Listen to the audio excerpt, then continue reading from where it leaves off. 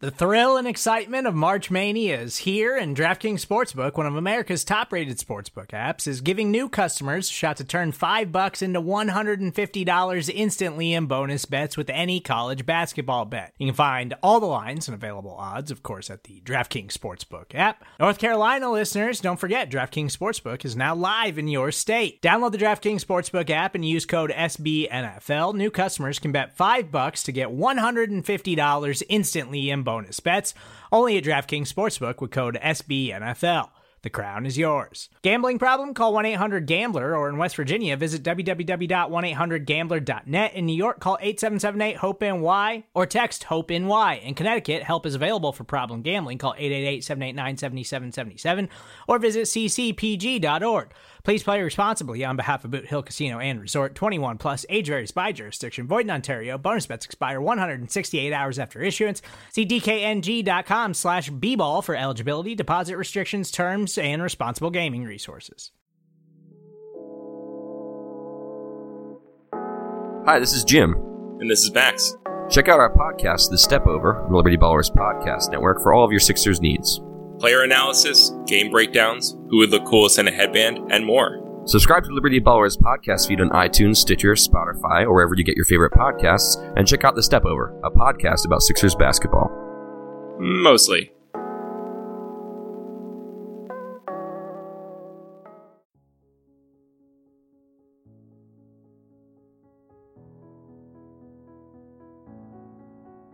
Welcome into At the Podium. This is episode 18.5, brought to you by the fine folks at SB Nation and Bleeding Green Nation. I am your host, Michael Kist. Follow me on Twitter at MichaelKistNFL. Today, we have our usual press conferences from the coordinators, starting with defensive coordinator Jim Schwartz. He praised the Eagles' defense in their 16-15 win over the Chicago Bears in the wild card round and went into detail about how Malcolm Jenkins, Nigel Bradham, and Cravon LeBlanc helped them limit the Bears' best weapon in Tariq Cohen. Plus, there's some praise for Rasul Douglas, who has gotten a lot of love on this network, and deservedly so.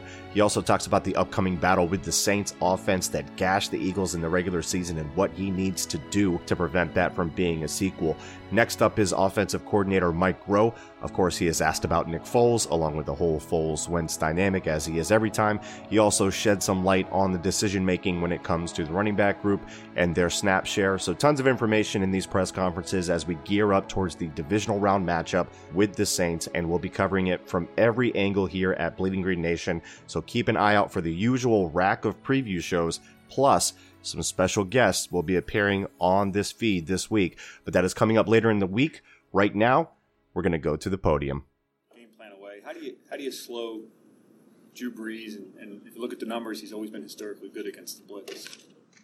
I think you got to mix it up. You have to tackle well. There's some things that you can't defend every single pass. If you do, you're going to give up, too many plays down the field.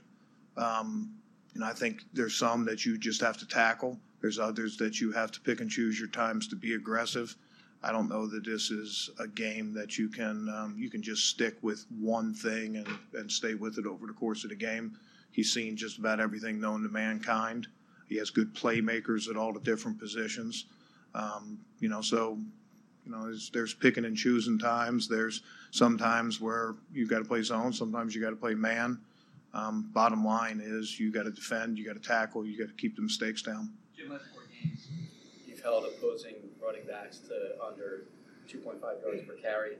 What's been the difference there compared to the rest of the year? Well, I think that, when you talk about run defense, people generally talk about the front seven and, their ability, but it's layered well beyond that. It is the front seven. It's every man knowing their job. It's finishing, tackling. One guy missing a tackle can make a whole scheme look bad, can make 10 other players look bad. Most of tackling, like I've said before, has to do with positioning and knowing where your teammates are, where you fit in the scheme. And I think over the second half of the season, I'd say the guys have settled into that, and I think you're seeing those guys knowing where they are, and it's resulted in better tackling. Our secondary has tackled better. Our front seven, we've always relied on those guys, but everybody knowing their role within it, that's something that's developed over the last half of the season. You spoke last week about how much of a threat Cohen was on defense. What you guys do to bottle him up?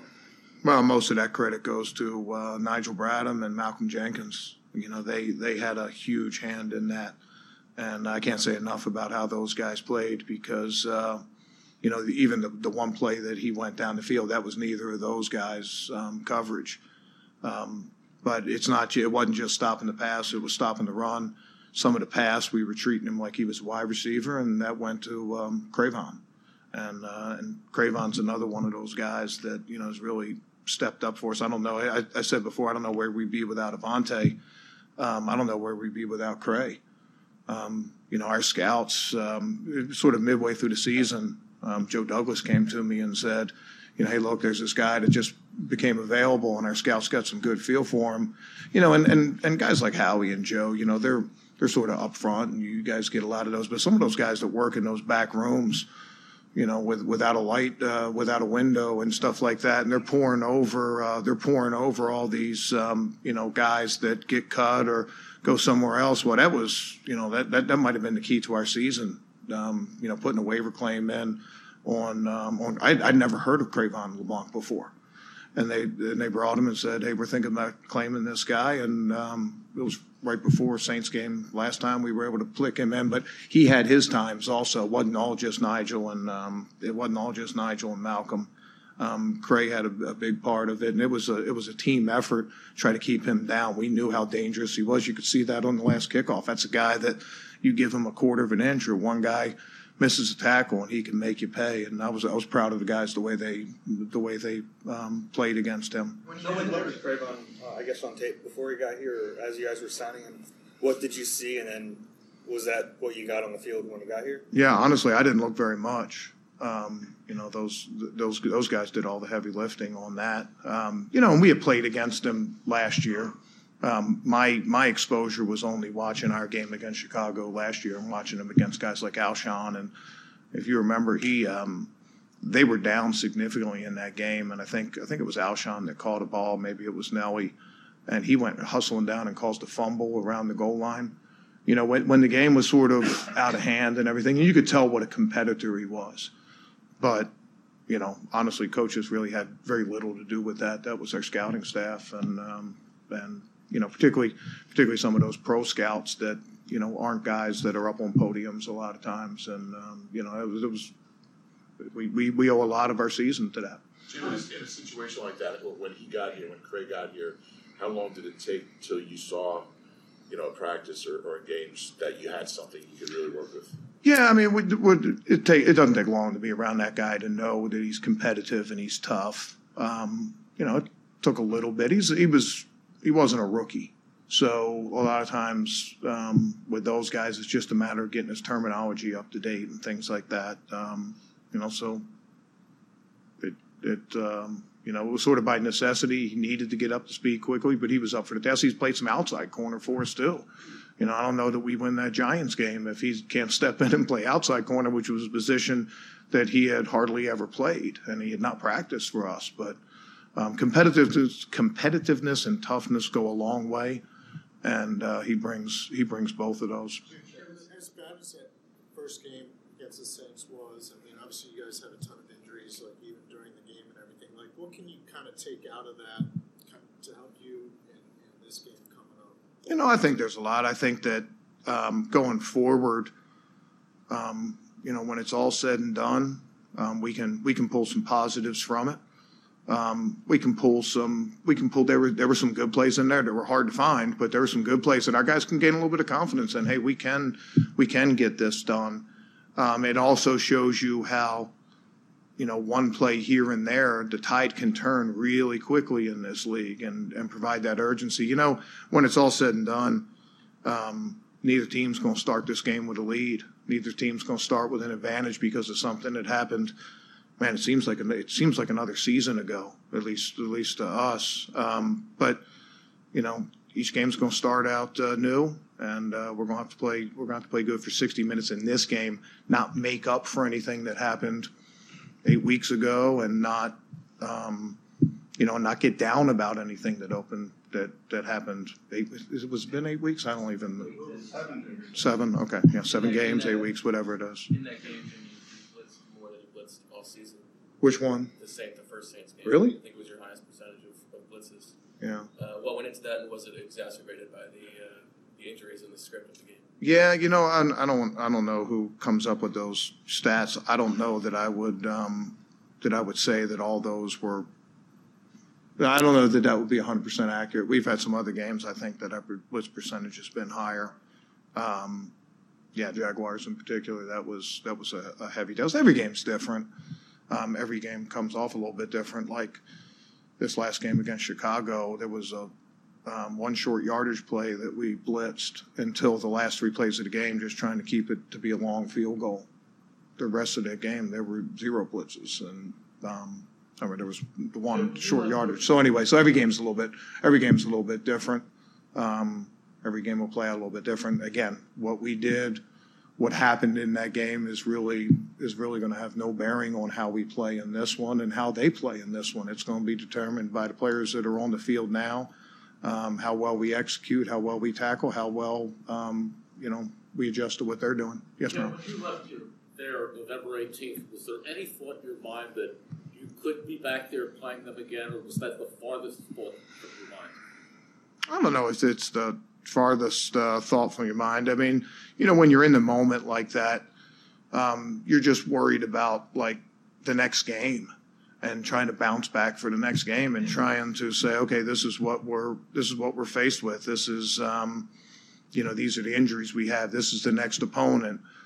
This is what we need to do to win this next game. I don't think you ever look that far ahead, but I will say this: if you do a good job of staying in the moment and saying, okay, who's our next opponent? How can we execute against them? What do we have to do this week?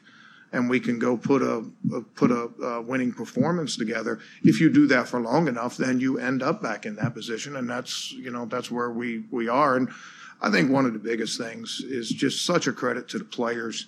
It's tough. I mean, it's a tough business, and when you get beat the way we did, it's easy to play in the negativity. It's easy to get down. But our guys got more determined, I think, and our guys stayed positive, and we were able to, have some good results and make it back here or make it back there. So, Yeah, I mean, Timmy meant an awful lot to us last year, and he's been obviously missed most of the season. But getting him back, first there's a component of him as a player, and he's a good player, and second component is he's healthier, so I think that goes in. And then the third is something you really can't put your finger on. He means something to our spirit. He's a guy that has a little bit contagious energy.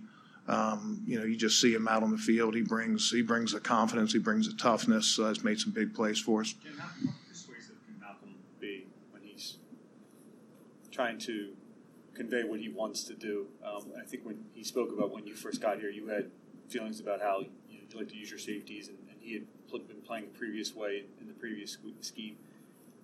How can he be forthright in that way?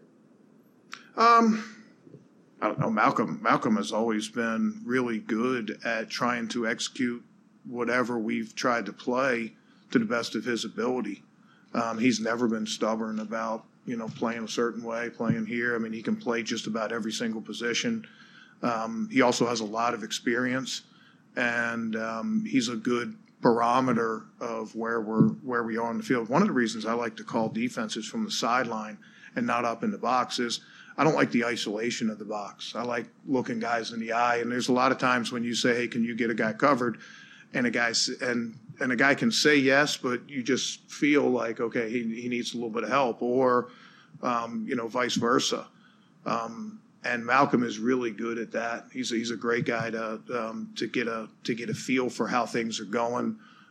He can feel not just himself but the rest of the team, and it makes it easy to make adjustments when you're getting that kind of information. I think that's probably is that where you're going? The Giants game, for instance, 2 years ago, when you just decided to go with an extra defender. I think he said he suggested that. There was a game earlier this year. I think he felt like something needed to change, and he suggested that. I'm just wondering if that's Yeah, maybe persuasive is not the word, but yeah, I'm always open. I'm always open to suggestions. Yeah, I mean, I think the big thing is just mutual respect that goes back. I mean, he's not a rookie. He's been through a lot of things. He knows the defense from A to Z. He knows not just his position, but he knows the other positions. And again, having feedback from guys that are on the field that, sometimes it's different when you're on the sideline. Sometimes it's different when you're in the booth. You don't really, get a feel. And I think the one thing you're referring to this year is against, I think it was the Giants, when, the guys were just a little bit behind all the calls and just said, hey, look, we just need it quicker, not meaning the call quicker, but we just need to be able to communicate quicker. So we eliminated some things and eliminated some layers of the defense. That's great information, and we have a lot of respect for his ability to give us that information, and it's had a lot to do with putting some fires out over the course of the year. You doesn't diminish what happened in New Orleans last time. It was a pretty thorough meeting, but how much of that was just that the rock started rolling downhill on y'all early, and turning that thing around was just probably not going to happen that day? And how does that play into, obviously you always want to start well, but it's an obvious point, but how does that play into how you're thinking about this game this time? Yeah, every game you can point to like a bunch of really small turning points. Again, it could take us back, the Chicago game. Like everybody thinks about that game is going to think about that missed field goal. And I will say this as a competitor, and I don't know Cody really well, but he was here for just a couple months when I first came here. One regret I have in that game is I was so busy like being excited and celebrating the win, I never got a chance to go tell him how much I respect him and how much I respect that you live in that kind of fishbowl. And again, I'm super happy that we won and everything else, but I don't think there's a competitor out there that doesn't know what that's like. I've been the victim of one that ricocheted off one, ricocheted off the other. It wasn't the crossbar and went in. And you realize like how much of a game of inches that is, and everybody on that field, whether it was Nigel Bradham, I mean, he made a mistake on a 3rd down and 11 play, got too wide in his own coverage. They got a first down, were able to keep their drive alive. Whether it was a dropped interception, whether it was, Fletch, probably had a play here or there. That kid has one play that's on display for everybody, and he misses it by inches. That's the pressure those guys live through. It's pressure that all our players go through, but more so for those guys. Anyway, how did I get on that soapbox? The early start. Oh, yeah, no, what I'm saying is there are, everybody recognizes the play at the end, but there's probably a dozen plays in there that you say, wow, if this play had gone different, man, maybe it wouldn't have rolled downhill. Maybe if we made that interception, or we had made that sack, or we didn't get this penalty, or we hadn't missed this tackle, maybe that play's different. We got that 3rd down stop if our offense had scored. So we all live in that world as players and coaches. We understand how close the margins are and things like that. And it's not just the plays at the end that mean something; it's the plays within. And I think there's a lot that we can learn, and a lot that we can, also gain confidence from that first game. You used a lot of dime with the 3 safeties against the Bears. Just what do you like about that personnel grouping? What does it give you guys? Well, first you need a flexible guy like Malcolm that can play linebacker / safety / nickel. That goes a lot into it, and it just helps to be able to match up different personnels. We use not just dime, but we use, like you said, a 3 safety nickel at times. We use base personnel. We used about every different personnel you can imagine, all of them with a little different thought in mind, and all of them with a little different personnel matchups in mind. You need multidimensional players, and I think that, you can probably start with a guy like Malcolm. Corey Graham means a lot to us there, too. You mentioned field goal. How much has Hester given you as part of the rotation of the defensive line? Yeah, it just shows you, again, those little tiny things, the fingertip can make all the difference between this being an end-of-the-season wrap-up and continuing to play. But, Trey's come up big for us. That was another pickup by our scouts. He was on practice squad. We had a lot of injuries. The one thing with all the notice of our secondary and where they were injury wise, we were in a tough spot defensive tackle wise for a while too. But Haloti getting healthy, getting Timmy back like we just mentioned, getting contributions from a guy like Trey. Didn't play a ton in this game. I think he played about a dozen snaps, but he was out there and got his hand up and did what he was supposed to do at the right time, and we were able to get the win. Mike's coming back. There, playoff game. New Orleans, yeah. What is it about that? What are the elements of that building that make it, and Breeze, that make it so difficult? Well, yeah, you can probably start with Breeze. All places are tough to play. I mean, it's playoff time. Not only do the players know what time it is, the fans know what time it is. I think that there's every place is going to be difficult to play, but also has a lot to do with the quarterbacks that you're playing. We got a lot of respect for him. We're going to play our very best. All right, guys. Did you just say doing that? He's always a hard act to follow, isn't he? Mike, Nick on third down and fourth down in those situations, his numbers, they've always been really good, but in the postseason, they've been off the charts. What is it about those situations where he's able to thrive? I think there's a lot that's factored into that, but he's made really good decisions, and we've done an excellent job of protecting him. Even the other night, as good a front and talent that they have in Chicago, the offensive line did an outstanding job of protecting Nick all night long, and we had guys get open. So guys are doing a good job winning their matchups out there on the perimeter, and we're giving them an opportunity to finish a throw in motion. And he's making good decisions, and he's getting the ball out of his hand quickly and giving guys opportunity to make it. Yesterday, Peterson said that this is a different team going into the Saints game this time around in the playoffs. I'm curious, where do you feel like the offense has improved or developed since that last meeting? Yeah, I think we've made a lot of improvements since that last game. I think we're 6-1 since that game, and feeling good about where we are offensively. Obviously, every week there's things that you want to improve in and get better at based on what people try to do to you. So we know we have a tremendous challenge. They're an excellent defense. They've had a really good year and done a lot of things really well. So we're excited for it. We've created a great opportunity for ourselves to be here in the divisional round and looking forward to getting back there. Running game didn't pick up a lot of yardage, but play action seemed to work really effectively against the Bears. Can you speak to how that strategy can sometimes help you from an outlook in the passing game as opposed to just the yardage count that you get? Basically, play action opened up because you ran the ball. You didn't put on the run, it seemed like. Can that sometimes be a benefit as well as opposed to just the yardage? Yeah, I mean, we've talked, all season long about wanting to stay committed to the run, and we were going to do that. Like, we feel like that's when we're, at our best, when we're giving the runs opportunities, and sometimes, it takes a while for the runs to open up and to be impactful. So there's obviously play action passes that are married to those runs, and they have an impact, like you said. So we were able to hit some of those throws down the field and change field position and create scoring opportunities. A team like the Saints that can score the amount of points they do, how do you avoid getting caught up in that pressure as an offense, feeling like you need to keep up with them? Well, I think we want to score every time we go out. We don't go out there and saying we want to take 2 minutes off the clock. So, our mindset as an offense is to go out and score.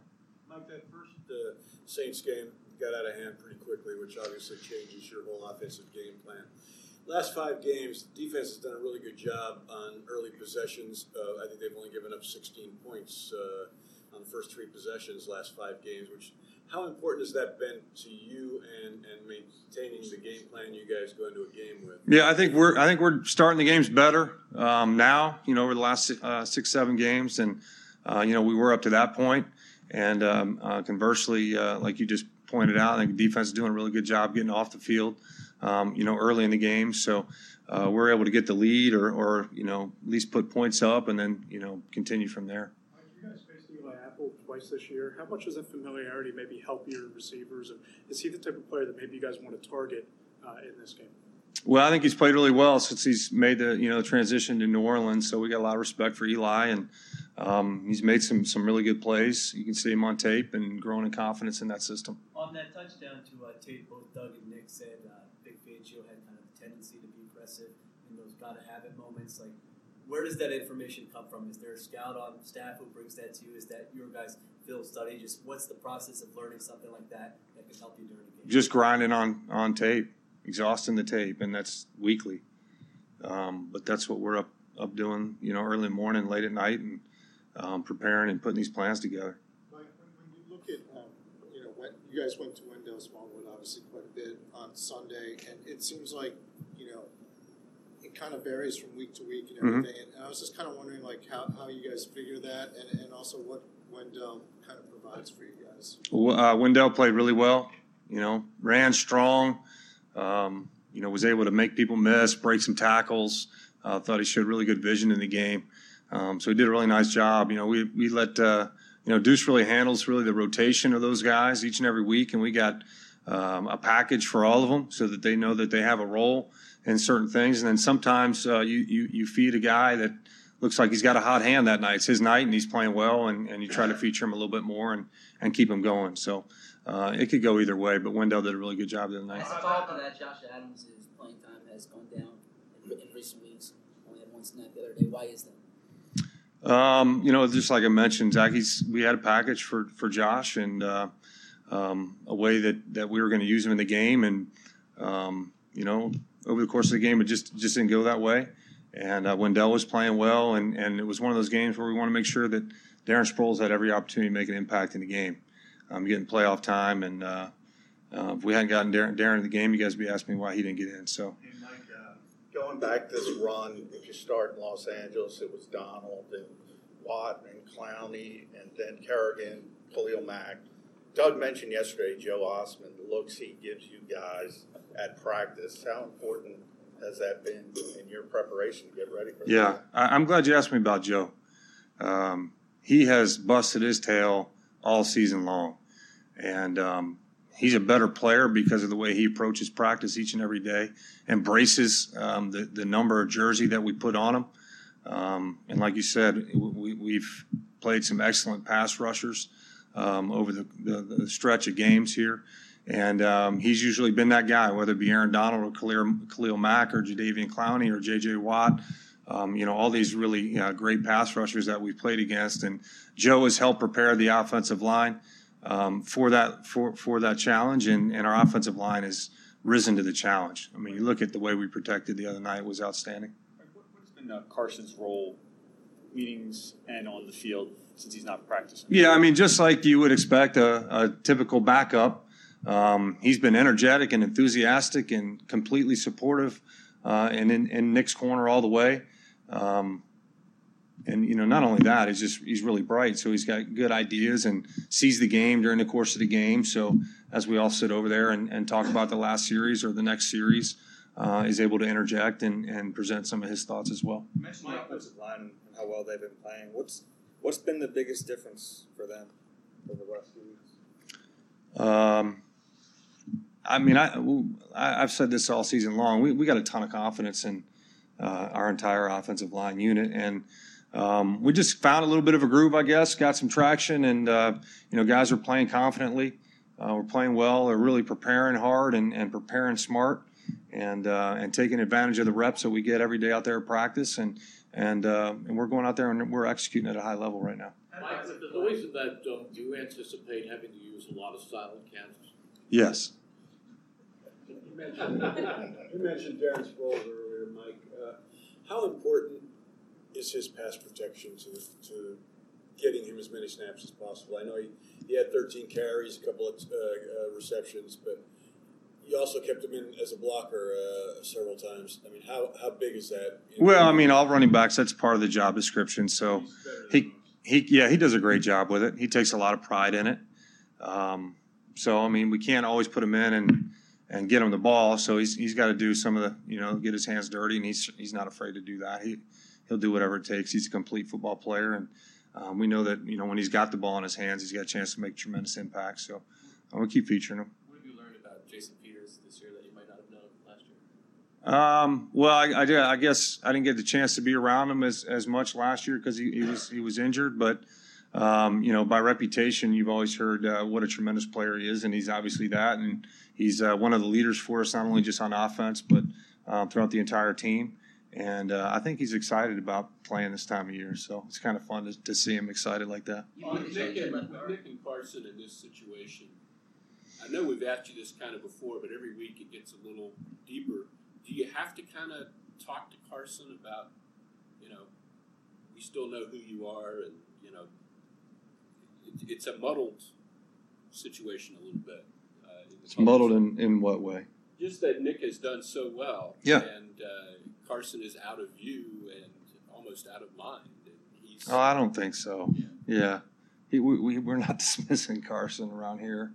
Like we just talked about, he's really involved on a daily basis, and he's in a supporting role right now due to his injury, and he's trying to heal up and get himself ready to go. So we got a lot of confidence in Carson and the kind of player he is, and right now he's just being a really good teammate. Mike, how did Isaac play in his return after you guys put him? He played really well, played solid. I mean, for missing the time they did, really did a nice job, and under the circumstances, I mean, they got a really good defensive line, and Isaac stepped up and played well. With Dallas Goedert, when you first got him, did you expect him to get so good as an inline blocker so quickly? Just from the mere fact he wasn't asked to do it? Yeah, I think I talked about this last week. That was the one thing he wasn't really asked to do a lot of in college. You could see all the skills, the ball skills that he had, and the ability to run after the catch. Those things were very apparent. But the other phase of playing tight end is being an inline blocker, and there's not many guys that can do that. So it's a credit to him. It's a credit to Justin Peel, his tight end coach, and his rapid development in that area. And he's come a long way. But he is going to be a really good inline blocking tight end for a long time. You spent a lot of time with Doug, so it's probably hard to kind of step back and look at the maturation of your relationship. Has the more time that you spent with each other allowed you guys to kind of understand each other a little bit better, and in turn help the offense? I think it's probably fair to say. I mean, without putting any thought into it, continuity is important in this game. Whether you're talking about football in general. Why is the O-line? Well, the O-line's played together a lot, and the offense is playing better. We've had some continuity, get same guys in the huddle, and those things are important, and they're undervalued a lot of times and overlooked. So I think, from a complete offensive perspective, we've been able to do that and continue to grow and keep getting better. You mentioned Goddard after the catch and that you knew he could do that, but that play he had on the winning drive down the middle, Chris Collinsworth was like really. It was a heck of a catch. Yeah, I mean, down on the shoe tops like that. Not only that, just to be able to control the ball and then spin out of a tackle and make a first down. That was a huge first down, and that drive on a 2nd and long. I believe the play before that, we had a couple guys open, got a little pressure, weren't able to get it to them, and then be able to make a first down right there on 2nd down was critical to keeping that drive alive. So it's a really good example of Dallas stepping up. The moment is not too big for him, for a rookie there in his first playoff game to make that play, and the route that he ran for the touchdown was excellent. Who came up with the fake really special? Who came up with it? It came out of the run division. Yeah. So I wasn't in the run division meeting, but it came out of the run division meeting. Yeah. What was it called? Well, it's called London Special. Yeah, we put it in London. Yeah. All right.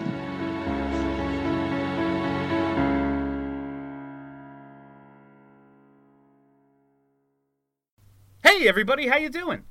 Well, that's good. My name is Bill Matz. I am the director of Fun and Games for Broad Street Hockey Radio Podcasts. And I am Kelly, the deputy managing editor of BroadStreetHockey.com. I'm Steph Driver, the NHL editorial manager for SB Nation.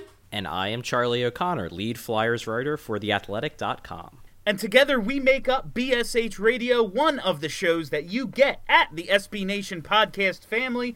We have a lot coming to you this year, and we want you to listen to our show. It is just an all Flyers all the time show, so much content. I really hope you listen to it. It is a great piece of the SB Nation podcast family, along with all your other favorite sports. We all love hockey, specifically the Flyers. Let's go the Flyers. The hockey team, the Flyers. Hey, this is Scott Galloway, author, professor, entrepreneur, and most importantly, host of the Prop G podcast. We got a special series running on right now called The Future of Work, where I answer all your questions on, surprise, the future of work. Questions including, what are we missing when we work remotely? Or how do we handle work-life balance when a major opportunity comes knocking?